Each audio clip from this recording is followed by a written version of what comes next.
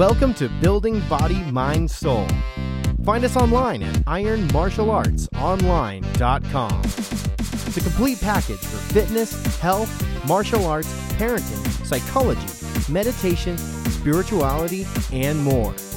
We really are building body, mind, and soul. Hello, this is Ryan from Building Body, Mind, Soul here at ironmartialartsonline.com. And for our parenting piece today, we are going to have some fun talking about child tantrums. I know with my toddler, tantrums are a weekly festivity in our house. And I'm sure with most parents around the world, I think that tantrums, I've worked in enough countries and enough different cultures that I can say for sure tantrums are universal for young children, no matter where you are, what culture, all that. How people deal with them is very, very different, but the fact that they exist is a hard biological, psychological childhood fact. So let's talk about the idea of what the parent or a caretaker can do for, and I'm not talking about tantrums in terms of like a 15-year-old adolescent, teenage girl or boy who is like throwing things across the room and out of control and physically violent or did some destructive path. I'm talking more just, for the purposes of this short talk, young children, toddlers, like let's say like 5 and under or something, very young, right? And so the first thing is the overall kind of early childhood education consensus for managing tantrums is the idea to ignore, maybe walk away, in the near vicinity, but to just, kind of be present, but ignoring them and, keeping, kind of one eye on them and the other eye on what you're doing and just ignore it. So I think that is fine if that actually works for your child. I think I know there's a subset of children that, depending on their kind of psychological profile and their genetics, that ignoring a tantrum will not work. I will definitively tell you, ignoring tantrums for 100% of young children will not work 100% of the time. That there will be escalations where maybe you ignore them, and after a couple minutes of ignoring them, it turns into violence or breaking things or something like that. Maybe they have a brother or sister that they're getting even more out of control with now, physically, destructively, in some way. And so it's like, so what do you do if ignoring it, which is a fine start, but what do you do when ignoring fails? Well, there's this other school of thought, which used to be back in, I think, up to definitely 80s and 90s and 2000s. But nowadays, people kind of frown upon it, which is timeouts. And timing out is something, or maybe people say like you can time out like a 1 or a 2-year-old, but like not like a 5 or 6-year-old. Like you shouldn't have to time out at that age. You should be able to reason with them. There's a degree of logic and rationale a 5-year-old has that obviously a 2-year-old does not have. However, there are times that just it's not going to, a timeout is not going. Or rather, a timeout is going to work if what people recommend nowadays, the redirecting kids, does not work. So a lot of people will say, we replace timeouts with a redirect. So we try to redirect a child to, a different conversation, or for if it's like somebody, like toddler, very young, 2 years old, 18 months, show them a different book they have or a different, something to distract them, an activity to stop and break the tantrum, kind of like you're breaking their OODA loop, and their sequence of orientation and reaction and what they're doing. And that is, and so there's nothing wrong with redirecting. There's nothing wrong with ignoring it. There's nothing wrong with redirecting it.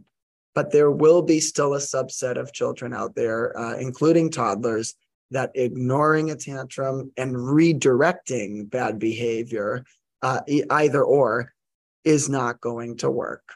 It just is not going to work for 100% of kids. genetic variation of children is too great and too varied to say that this one or two steps work for all kids of all backgrounds from all, places and cultures. That's not accurate, right? That would be insane, actually, to argue that. So I think it's quite possible that having a timeout, another common old approach that we all frown upon nowadays is hitting your child. And while some people still spank and hit, I would say that really should not be used anymore. That one hopefully has been discarded around most of the world. You don't want to try to solve and fix hitting with hitting. That doesn't, even on its face, doesn't make a lot of logical, rational sense. To try to stop and change their violent behavior with your violent behavior, it doesn't make sense. But timeouts are definitely a thing still. I don't care what anyone says. There's just it's not logical and rational. This psychology makeup of a child to say that always ignoring and always redirecting. Timeouts have a time and place, even for older children, if it needs to be used, right? And it's just how it's used and when it's used, and getting to know your child and their thresholds. And, when they kind of, quote, reach the point of no return where you have to act, and ignoring would just end very badly for everybody. But some generalities that do make sense, I would say, is, it's never good to try to fix their violence with your violence, right? With hitting and spanking. It's never good to try to match their yelling and screaming with your yelling and screaming. That's not ever usually productive. Having a calm voice, being firm, stern, hard, direct eye contact. Hard, direct eye contact is very important too. Those are all important things. Nighttime tantrums, I think it's worth turning on a light at night, readjust their eyes. Had some people say if a child is really getting physical, out of control because they don't want to hit or slap or spank, which again I applaud and would not use hitting or violence. But I like the idea of one parent had a little pocket flashlight. I don't mean something like high-powered dangerous. I mean like a little keychain, like a mini pocket flashlight that they would just flash in the child's eyes if they got like so out of control that they were, they were not able to be redirected. They were not amenable to a timeout, because they would just keep doing what they're doing. Or, maybe there's not a way you can time them out where you actually are in the moment. Having that little pocket flashlight just to kind of flash in their eyes and try to reset them is one kind of, cool little strategy for younger kids. I think turning on the light in a room at night for a nighttime tantrum is very effective. That also is in a way that resets them. And I would say if you do ignore them, obviously, this should go without saying, but maybe we have to say it. If you're ignoring them during a tantrum, you always have to readdress them right after, once they calm down. It will create all sorts of problems if you were to not recognize their kind of ending of the tantrum and just totally ignore them for like the next 3 hours and go about your day. That would not make sense. That would not be good. I'm sure you don't do that. And hopefully most people don't do that. You readdress the child once the tantrum is passed. Otherwise, I think, just also having a plan when you go out in public, where if you can't easily redirect them and you're not able to ignore them. So the easy example is a doctor's office and you're in a tiny waiting room and there's 10 people there. Your kid is like out of control. Try to quietly redirect them. Try to go ahead and, you can't really ignore them because it's not fair to the other 10 people in the waiting room to watch your child be out of control for 10 minutes. So then I actually think that's a good place where timeouts have a place in public, right in broad public daylight, timing them out right on the floor, sitting right there, right in the moment, especially, again, for toddlers. that timeouts can and should be public. If you're in a hard situation that you can't leave and the child is really not redirectable, having a timeout that is right then and there. If it's something that you feel you really can't, maybe it's a very important doctor's appointment for an important result or something.